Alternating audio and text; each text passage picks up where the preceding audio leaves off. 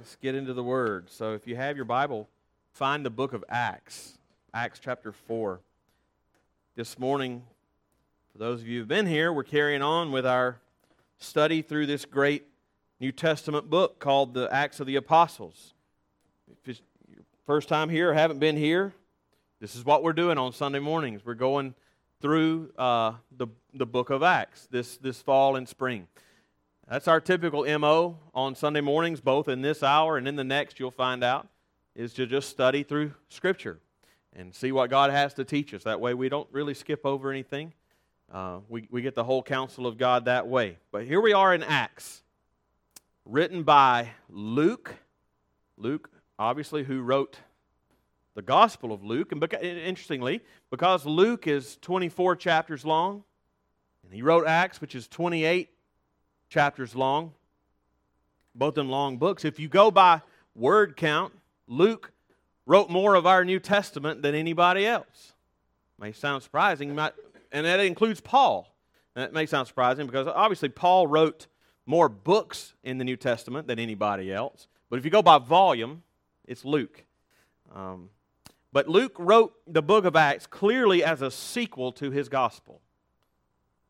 And both books are addressed to the same guy.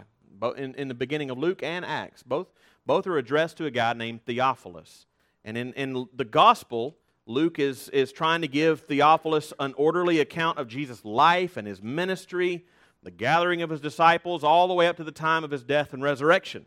Well, you come to the book of Acts, and it just picks up right where the gospel left off, still addressed to this man named Theophilus. This is volume 2, and he's going to begin with Jesus' ascension that happened just 40 days after his resurrection.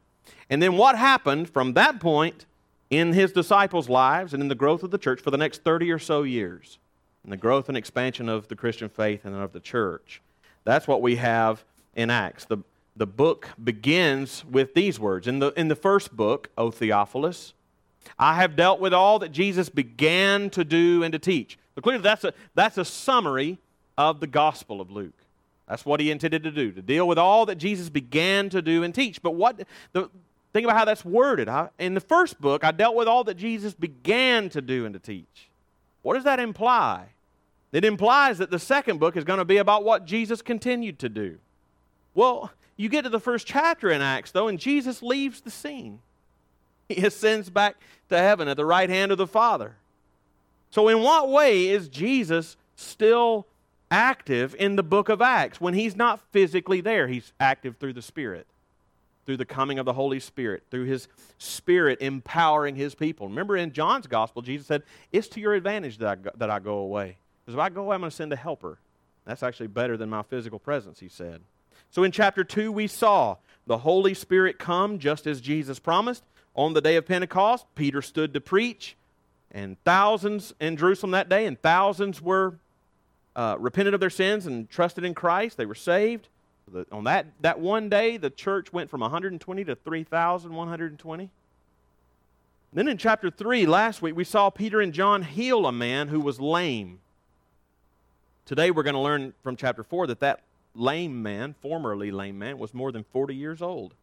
And they healed him as they were entering the temple that day, Peter and John, in Jerusalem at the hour of prayer. And when they were asked to explain why this man who had grown his whole life long, over 4 decades, lame, how this man is all of a sudden leaping and jumping and praising God, well, they answered it was Jesus who healed them through them. All right, so the crowd gathered because of that. You can suspect. You pass this guy who's lame day after day after day after day, now all of a sudden he's walking around and leaping. Might draw a crowd. Right? When the crowd draws, Peter stands to preach again. We see that in Acts over and over again. When miracles happen, it draws a crowd, and that's the forum for the gospel proclamation. Right? And it's in the middle of that sermon, when the crowd gathered because of the lame man who had been healed, and Peter stands up to preach, it's in the middle of that sermon that our chapter begins today. And so we're in chapter 4. So if you have found that place in your Bible, Let's read our passage. We're not going to read the whole chapter. We'll cover most of it, verses 1 to 31. but then save the last little bit for next week to coincide with chapter 5. Here's what we read in Acts chapter 4, beginning in verse 1. And as they were speaking to the people, the priests and the captain of the temple and the Sadducees came upon them, greatly annoyed because they were teaching the people and proclaiming in Jesus the resurrection from the dead. And they arrested them and put them in custody until the next day, for it was already evening. But many of those who had heard the word believed, and the number of the men came to be about 5,000. On the next day, their rulers and elders and scribes gathered together in Jerusalem with Annas the high priest, and Caiaphas, and John, and Alexander, and all who were of the high priestly family. And when they had set them in the midst, they inquired, "By what power or by what name did you do this?" And Peter, filled with the Holy Spirit, said to them, "Rulers of the people and elders, if we're being examined today concerning a good deed done to a crippled man, by what means this man has been healed, let it be known to all of you and to all the people of Israel that by the name of Jesus Christ of Nazareth, whom you crucified, whom God raised from the dead, by him this man is standing before you well. This Jesus is the stone that was rejected by you, the builders, which has become the cornerstone. And there is salvation in no one else. For there is no other name under heaven given among men by which we must be saved." Now, when they saw the boldness of Peter and John and perceived that they were uneducated, common men, they were astonished. And they recognized that they had been with Jesus. But seeing the man who was healed standing beside them, they had nothing to say in opposition. But when they had commanded them to leave the council, they conferred with one another, saying, "What shall we do with these men? For that a notable sign has been performed through them is evident to all the inhabitants of Jerusalem, and we cannot deny it. But in order that it may spread no further among the people, let us warn them to speak no more to anyone in this name." So they called them and charged them not to speak or teach at all in the name of Jesus. But Peter and John answered them, "Whether it's right in the sight of God to listen to you rather than to God, you must judge. For we cannot but speak of what we have seen and heard." And when they had further threatened them, they let them go, finding no way to punish them because of the people. For all were praising God for what had happened. For the man on whom this sign of healing was performed was more than 40 years old. When they were released, they went to their friends and reported what the chief priests and elders had said to them. When they heard it, they lifted up their voices together to God and said, "Sovereign Lord, who made the heaven and the earth and the sea and everything in them, who through the mouth of our father David, your servant, said by the Holy Spirit, why did the Gentiles rage and the peoples plot in vain?" This is Psalm 2. "The kings of the earth set themselves, and the rulers were gathered together against the Lord and against his anointed. For truly in this city they were gathered together against your holy servant Jesus, whom you anointed, both Herod and Pontius Pilate, along with the Gentiles and the peoples of Israel, to do whatever your hand and your plan had predestined to take place. And now, Lord, look upon their threats and grant to your servants to continue to speak your word with all boldness, while you stretch out your hand to heal, and signs and wonders are performed through the name of your holy servant Jesus." And when they had prayed, the place in which they were gathered together was shaken, and they were all filled with the Holy Spirit and continued to speak the word of God with boldness. Let's pray. Father, this is your holy, inspired, inerrant, sufficient, clear, authoritative, and necessary word. It is our guide. It is our authority for all things pertaining to life and godliness, faith and practice. And so, Father, I pray that you would give us minds to understand the truth that is clearly set forth in these words. Give us not only eyes to see them and minds to understand them, but give us hearts to embrace and love the truth that we see, not to be indifferent toward it. Give us wills to obey anything it leads us to do. Give us all ears to hear, and give me the help that I need to teach. In Jesus' name, amen. All right, in the passage we just read, there's one theme that just leaps off the page every time I read this chapter, and it's boldness. boldness. Peter displays boldness. Peter and John do in the early verses of the chapter when he and John were standing before the Sanhedrin. After being arrested, after spending a night in jail, being intimidated, they showed boldness.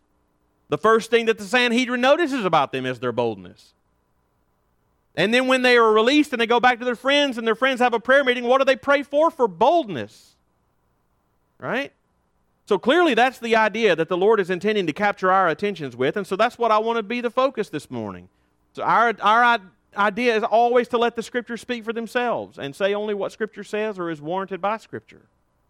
So what I want to do is walk back through this account and at a slower pace and think about it. And as we do, think about it from the angle of boldness for the sake of the gospel. Boldness for the sake of the gospel. And as we move back through this passage, here's what I want us to see from it. First of all, it's three clear scenes. The first one, verses 1 through 12, I want us to see the prominence of boldness in Peter and John. The prominence of boldness in Peter and John, especially Peter. It's the most notable thing about them, according to the Sanhedrin in verse 13. So the prominence of boldness in Peter and John. But then beginning in verse 13 through verse 22, I want us to think about the possibility then of boldness in us. The possibility of boldness in us. We'll see that in how the Sanhedrin respond to Peter and John after they give their defense. I think it gives hope to us. Finally, in verses 23 to 31, the prayer for boldness. One of the great prayers in the book of Acts. And a great one that helps us balance a high view of the sovereign rule and power of God, yes, but how that doesn't negate our responsibility to intentionally depend upon Him and ask Him for His help. Okay? So that's where we're headed. So let's go back to the beginning and think first about the prominence of boldness in Peter and John in these early verses. Even though there's a chapter division here, when you come to verse 1, you're still in the same story from chapter 3. Because verse 1 begins, and as they were speaking to the people, and if this was the beginning of a brand new story, who and what is that talking about? Right? But if you ignore the big fat 4 right there, it makes perfect sense. In chapter 3, the lame man had been healed. The miracle drew a crowd together to whom Peter then stood to preach. And it's in the middle of that sermon that our chapter begins. And interestingly, notice in verse 1 it says, and as they were speaking to the people. As they were speaking. So the only other person we can surmise that this was John. So Peter and John were arrested. So it was both Peter and John who were exhorting the people after the healing of that lame man. So this chapter opens with Peter and John still preaching, with an over 40-year-old formerly lame man just walking and mingling among the crowd, walking perfectly healthy. Just imagine that. What kind of surreal moment must that have been? I mean, this is 2 Jews who had come to faith in Jesus preaching to a crowd of Jews in Jerusalem at the temple or near the temple. And this guy is walking around that no doubt they had seen probably 3 times a day. I mean, Peter and John were going up to the temple at the hour of prayer, it said in chapter 3. And we surmise that there were 3 hours of prayer at 9, noon, and 3. And every time there was an hour of prayer, his friends would bring him and lay him there to beg for alms as people were going. I mean, you see this guy so much, you almost start to tune him out. He just becomes a fixture there. As I go to the temple, there's this man laying on the ground begging for alms. And all of a sudden, this man who for over 4 decades had been like that, this guy's walking around. Walking around, and I'm talking to him eye to eye. I'm not looking down at him. Weird. It's weird. And not only that, not only is he up walking around, but he's walking around because these 2 guys told him to. And now these 2 guys who told this man to get up and walk, and he did, they're preaching. It had to have created some sort of surreal kind of legitimacy and urgency to what they were saying, to the message they were preaching. But there they are. And they're still commanding these, exhorting these people and still preaching. And the rest of verse 1 says, as they were speaking to the people, the priests and the captain of the temple and the Sadducees came upon them. So into this crowd that was deeply captivated, obviously deeply repentant by what we eventually read, into that crowd walked a very conspicuous group of people. The priests walked in. The priests would have been those on duty for the evening sacrifice at the temple for that day. The captain of the temple would have been second in line to the high priest. And then the Sadducees. They would have been the most intimidating ones there. The Sadducees, when I was growing up, the preacher always had a corny joke. The reason the Sadducees were so sad, you see. But I'm not going to do that to you, even though I just did. The Sadducees were the religious conservatives of the day. Conservative in a not a good way. The Sadducees only held to the first 5 books of the Old Testament, the books of Moses. That's the only ones they recognized as legitimate. And for that reason, their theology was all kind of messed up or not complete. They had some wacky views. The one that the Scriptures most prominently and over again point out about the Sadducees is they didn't believe in a resurrection. In other words, they didn't believe that there was anything beyond this life. The Sadducees didn't believe that there was anything beyond this life. So they tended to make the most out of this one. And they invested in this life. And so they were wealthy. They were wealthy men. And they found themselves into positions of power and of influence. That's what they were here. But why did they make this grand entrance into the crowd as Peter and John were preaching? Well, verse 2 says, they were greatly annoyed because they were teaching the people and proclaiming in Jesus the resurrection from the dead. When the Sadducees heard this, alarm bells would have gone off. Why? Well, notice exactly what they were annoyed at. They were annoyed at this. They were teaching the people and proclaiming in Jesus the resurrection from the dead. Think about that carefully. They weren't preaching the mere fact that Jesus rose from the dead, as true as that is, and which they wouldn't have liked, but they probably wouldn't have made a fuss over the fact that they just said, hey, Jesus rose from the dead. They had heard that before. No, they were upset because they were saying not only that Jesus rose, but because He did, that's confirmation that He's the Messiah, and all who believe in Him, they too will rise from the dead. And so they were upset about that because not only theologically they didn't agree, but even more importantly, politically, that was a touchy subject.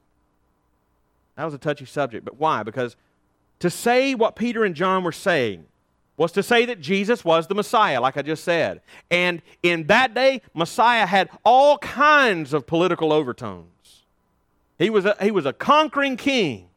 He was about to rule the nations. And the Romans didn't like that. And because the Romans didn't like that, the Sadducees didn't like that, because the Sadducees were friendly with the Romans. That's how they got their positions of power. They didn't want that messed up. So what do? In verse 3, they arrest Peter and John. They kept them in custody until the next day, until the whole Sanhedrin could gather together to decide what to do with them. I love how Luke says that, but then he just goes back to the story. And, oh, by the way, thousands believed. Thousands believed. Hundreds, maybe thousands, in verse 4. It says the number of men came to be about 5,000. It's debated on whether or not that word men, the number of men, has to do literally with what it seems like it's saying, just the men were 5,000, or if that means the whole number of the disciples were 5,000 at this point. Either way, it's a lot of people. If it's just the men who are 5,000, it's a lot of people. Many thousands of people if you put them all together. But anyway, so they're arrested. The Sanhedrin arrests them. And just imagine if you're Peter and John. You probably weren't put in very comfortable lodging when they arrested you. You hadn't broken any laws, really. But the people who had authority over your physical life had just decided to arrest you and decide what to do with you. Golly. Don't try to read this in a faraway, sanitized place. Right? Peter and John were real people. They had real families, real homes. real fears. Real fears. I mean, sure, Jesus had warned them before he left that difficulties were going to come. But just imagine, John and Peter had grown up Jewish, right? And so there was still probably within them a measure of just ingrained fear of these Jewish authorities. I mean, it was almost an instinctive reaction. And the idea of standing before the Sanhedrin. If you don't think that's true, I mean, Scripture tells us that Peter had real fears. You read Galatians chapter 2, we're told that Peter, Peter, before certain men came from Jerusalem, Peter was eating with the Gentiles. This is Peter the believer in Galatians 2. But when these Jewish authorities from Jerusalem came, Peter drew back and separated himself, fearing the circumcision party. So he wasn't a perfect man. He had fears. And notice how Luke describes the scene in verses 5 and 6. On the next day, their rulers and elders and scribes gathered together in Jerusalem, and with Annas the high priest, and Caiaphas, and John, and Alexander, and all who were in high priestly family. Quite a list. All the guys from the day before, plus a few more who were apparently of such standing, all they needed to do was say their first name, and you kind of know who they are. Alexander and John. 3 of those guys we know from history, Annas, Caiaphas, and possibly John, if he's also known as Jonathan in other places, where it ended up being high priest one day. Right? These were important guys. It was the whole Sanhedrin called to court. And verse 7 says they put John and Peter right in the middle of the circle. It says, when they had set them in their midst. So the way they typically formed, the Sanhedrin would sit in a semicircle, like a horseshoe, and they would put the guy right in the middle. You know? Think about that. They were trying their best to intimidate Peter and John, intimidate the fool out of them. And when you really think about it, there's a good chance that this Sanhedrin that they were sitting in the middle of, this Sanhedrin, good chance that it was the exact same group of men that Jesus Christ stood before just a few months earlier. And they spoke first. How did this miracle happen? By what power or by what name did you do this? They'll admit down in verse 16, by the way, when they're talking just by themselves, what shall we do with these guys? For that a notable sign has been performed through them as evident to all the inhabitants of Jerusalem. We can't deny it. So they want to know how it happened. And they asked Peter and John what happened, and that's when the unexpected happened, at least to the Sanhedrin's mind. The unexpected happens. John Polhill was a New Testament and Greek scholar, professor at Southern Seminary when I was there, and he points out that Josephus, you ever heard of Josephus? Jewish historian, ancient Jewish historian back in the 1st century. Josephus describes in his annals that a normal defendant, he was Jewish, not a Christian, all right? A normal defendant sitting before this Sanhedrin, he described typically they were totally submissive. And not only that, but typically when they went before the Sanhedrin, not only were they totally submissive, often they would wear black. Like they would wear like they were mourning, like sad, contrite, repentant, totally submissive, going into it, just admitting that they did wrong. Please forgive us. Please show mercy. All right? Hoping for mercy. Well, when you get to verse 8, rather than wearing black and rather than being submissive, and certainly not pretending to be in mourning, verse 8 says, then Peter, filled with the Holy Spirit, said to them, and then he proceeds to explain to them that it was in the name of Jesus Christ that this man was healed, and that Jesus Christ is the one who healed. And notice how he says in verse 10, let it be known to all of you and to all the people of Israel that by the name of Jesus Christ of Nazareth, whom you crucified, whom God raised from the dead, by this man is standing before you well. So apparently the newly walking lame man was there too.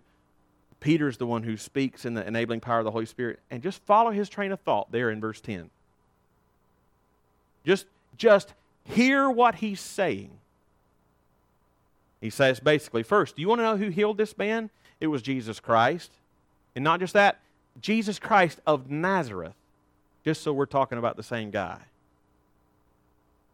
Oh, and by the way, since we're talking about the same guy, the one from Nazareth, remember that's the one you crucified and killed. Oh, and by the way, he's not dead anymore. God the Father raised him from the dead. That's who did it through us. Oh, and by the way, he didn't stop there. He says in verse 11, it's actually worse than you think. Peter says, you actually fulfilled Scripture when you did that. They fulfilled Psalm 118, 22, and 23. How would that make you feel? You did wrong. And you know that passage about the bad guys who would reject the Messiah, the one you probably memorized, the one you probably say every Sabbath? It's actually you. He didn't stop there. Verse 12, he says, there's hope if you'll repent. He says, there's salvation in no one else. There's no other name under heaven given among men by which we must be saved. There is salvation, but in no one else, and we must be saved. And notice he says we. He switches to the first person. It's no longer you. There is salvation in no one else, and there's no other name given under heaven among men by which we must be saved. He includes himself. So Peter says we. He acknowledged his own need. The question is, would they? They just asked about what name the guy was healed. Peter answered that, but he also told them by which the same name by which they must be saved and their sins forgiven. No, it's not surprising. Verse 13 says, and when they saw the boldness of Peter and John, they were astonished. That was the most prominent thing about Peter and John. He probably got finished saying that, and they're probably saying, what just happened? To the Sanhedrin? Who are these guys? Nobody talked to them like this. Most made no defense whatsoever. They wore black. Just show us, please, mercy. And these men call us to repentance. And there you see Peter and John didn't have boldness just for boldness' sake. It wasn't just a personality tick. They were bold for the sake of the gospel. They were bold in a moment when they had an opportunity to speak, and they answered more than they were asked in order to bear witness to the very ones who killed the Christ. Now, if you're anything like me, you might be prone to read accounts like this and almost be unfazed by it. Because after all, it's Peter and John. It's Peter and John, man. I mean, it's in the next chapter that you're going to read that they also carried out the sick into the streets and laid them on cots and mats. And Peter came by. As Peter came by, at least his shadow might fall on some of them. That's Peter. Wowzers. So you're almost not surprised to see Peter, the one whose shadow can apparently heal people, being bold in this place. But you don't even really see this as a kind of boldness for the gospel that you could see in yourself. But if that's how you see it, this chapter actually is, without question, a gentle correction to you. If you see the boldness of Peter and John in that moment, and you say, I don't have it in me to be that bold. Well, A, you're right. I don't either. But if you say, that could never be me, well, this chapter is a gentle correction at that. Because the next thing we're going to see in this chapter is the possibility of boldness in us. We don't have time to see verses 13 through 22, every verse in detail. But really to see the point here, just look at a couple of places. First of all, remember again the boldness that they've already shown at their defense that we just saw. But also, after the Sanhedrin says, get out of here for a second, we need to talk. and confer with each other. They call them back in, and it says they threatened them. It says that in verse 21. They warned them in verse 17. Commanded them not to speak or teach at all in the name of Jesus.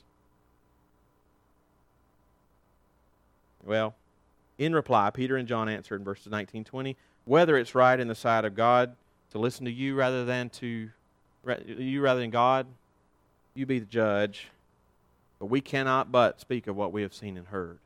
So they were still bold, not just after being summoned, but after being threatened. And look later in the chapter. Look at verse 29, excuse me. These threats, it says in verse 21 that they were threatened.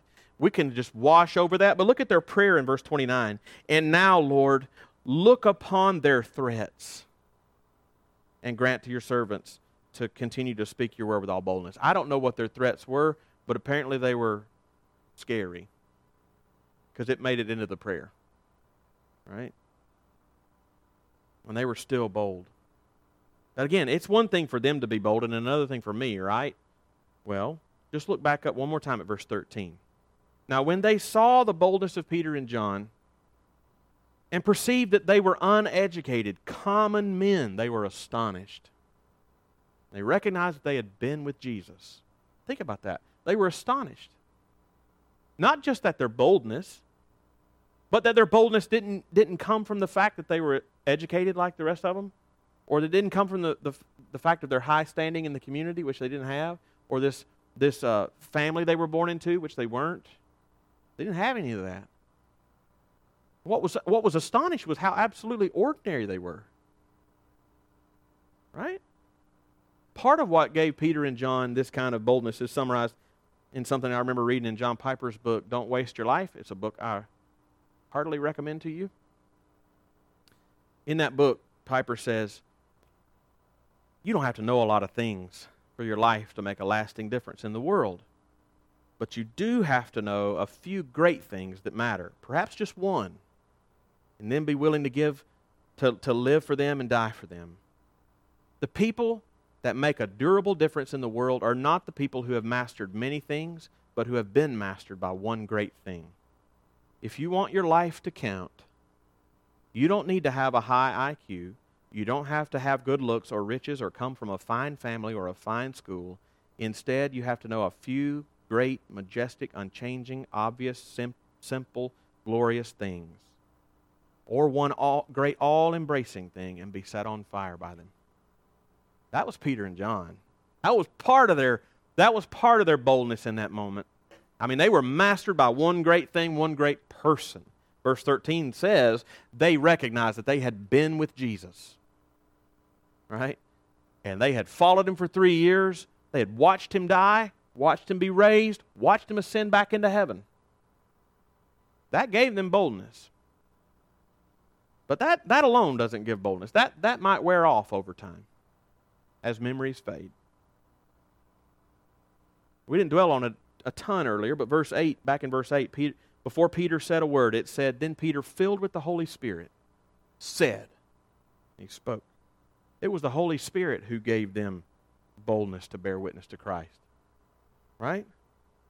They were convinced in their faith in Christ. They were devoted to him, but it was the Holy Spirit who gave them boldness in the moment that they needed it, in the most intimidating circumstances. It is possible for you and for me to be as bold as Peter and John on that day. Because it wasn't them. It wasn't them. It was Christ in them through the Holy Spirit, which is our promise too. But it's a promise that's granted to us, yeah, for sure, when we ask, though. When we ask. Look quickly at what we see as Peter and John are released from custody. And they rejoin their friends and report to them all that had happened. And what they do next is instructive for us. That even though God has promised us the same boldness, he grants it to those who humbly ask. It says in verse 24 that when they heard Peter and John tell them about all that happened, they immediately lifted their voices in prayer. the basic request out of this whole long prayer, there's one basic request, and it's in verse 29, grant to your servants to continue to speak the word with all boldness. That's what they're asking for. That's the point, though. They asked for it. Right? Because up to that point in the prayer, they had recognized in verse 24 that God is sovereign over all things. They quote Psalm 2 in verses 25 and 26. It says, where, yes, it says the nations are raging, but guess what? They're raging in vain, it says. Verse 27, 28 says they know that the nations are raging, like Psalm 2 says, because literally Jews and Gentiles came together to put to get death Jesus on a cross. But when they were doing that, they were only doing what your hand and your plan had predestined to take place. But even though the nations are raging, God is Lord over all of it. They don't have any doubt about that. They have a very high view of God, but two things conspired to bring them to this prayer. It was that high view of God. Why else pray to Him if He can't act? Knowing that He could provide what they're going to ask. But two, even though the nations were raging in vain against the Lord, they were still raging. And the Sanhedrin had threatened Peter and John, and by extension, all the believers. So they prayed, and they asked the Lord if He would grant to all of them the same Spirit-given boldness that He had granted to Peter and John. And God immediately answered that prayer. Verse 31 says, when they had prayed, the place in which they were gathered together was shaken, and they were all filled with the Holy Spirit and continued to speak the word of God with all boldness. That's a prayer that God always answers. He always answers it. He's commanded us to be His disciples, to be His witnesses, to make disciples, to fulfill the Great Commission. But to do that's going to take boldness on our part, to speak when it's hard to speak. But if Acts 4 shows us anything, it shows us that when Peter and John were bold in their witness before the Sanhedrin, not only were they bold, but it's possible for us to have that same boldness in ourselves, and it will be a certainty when we ask Him for it humbly. Let's pray.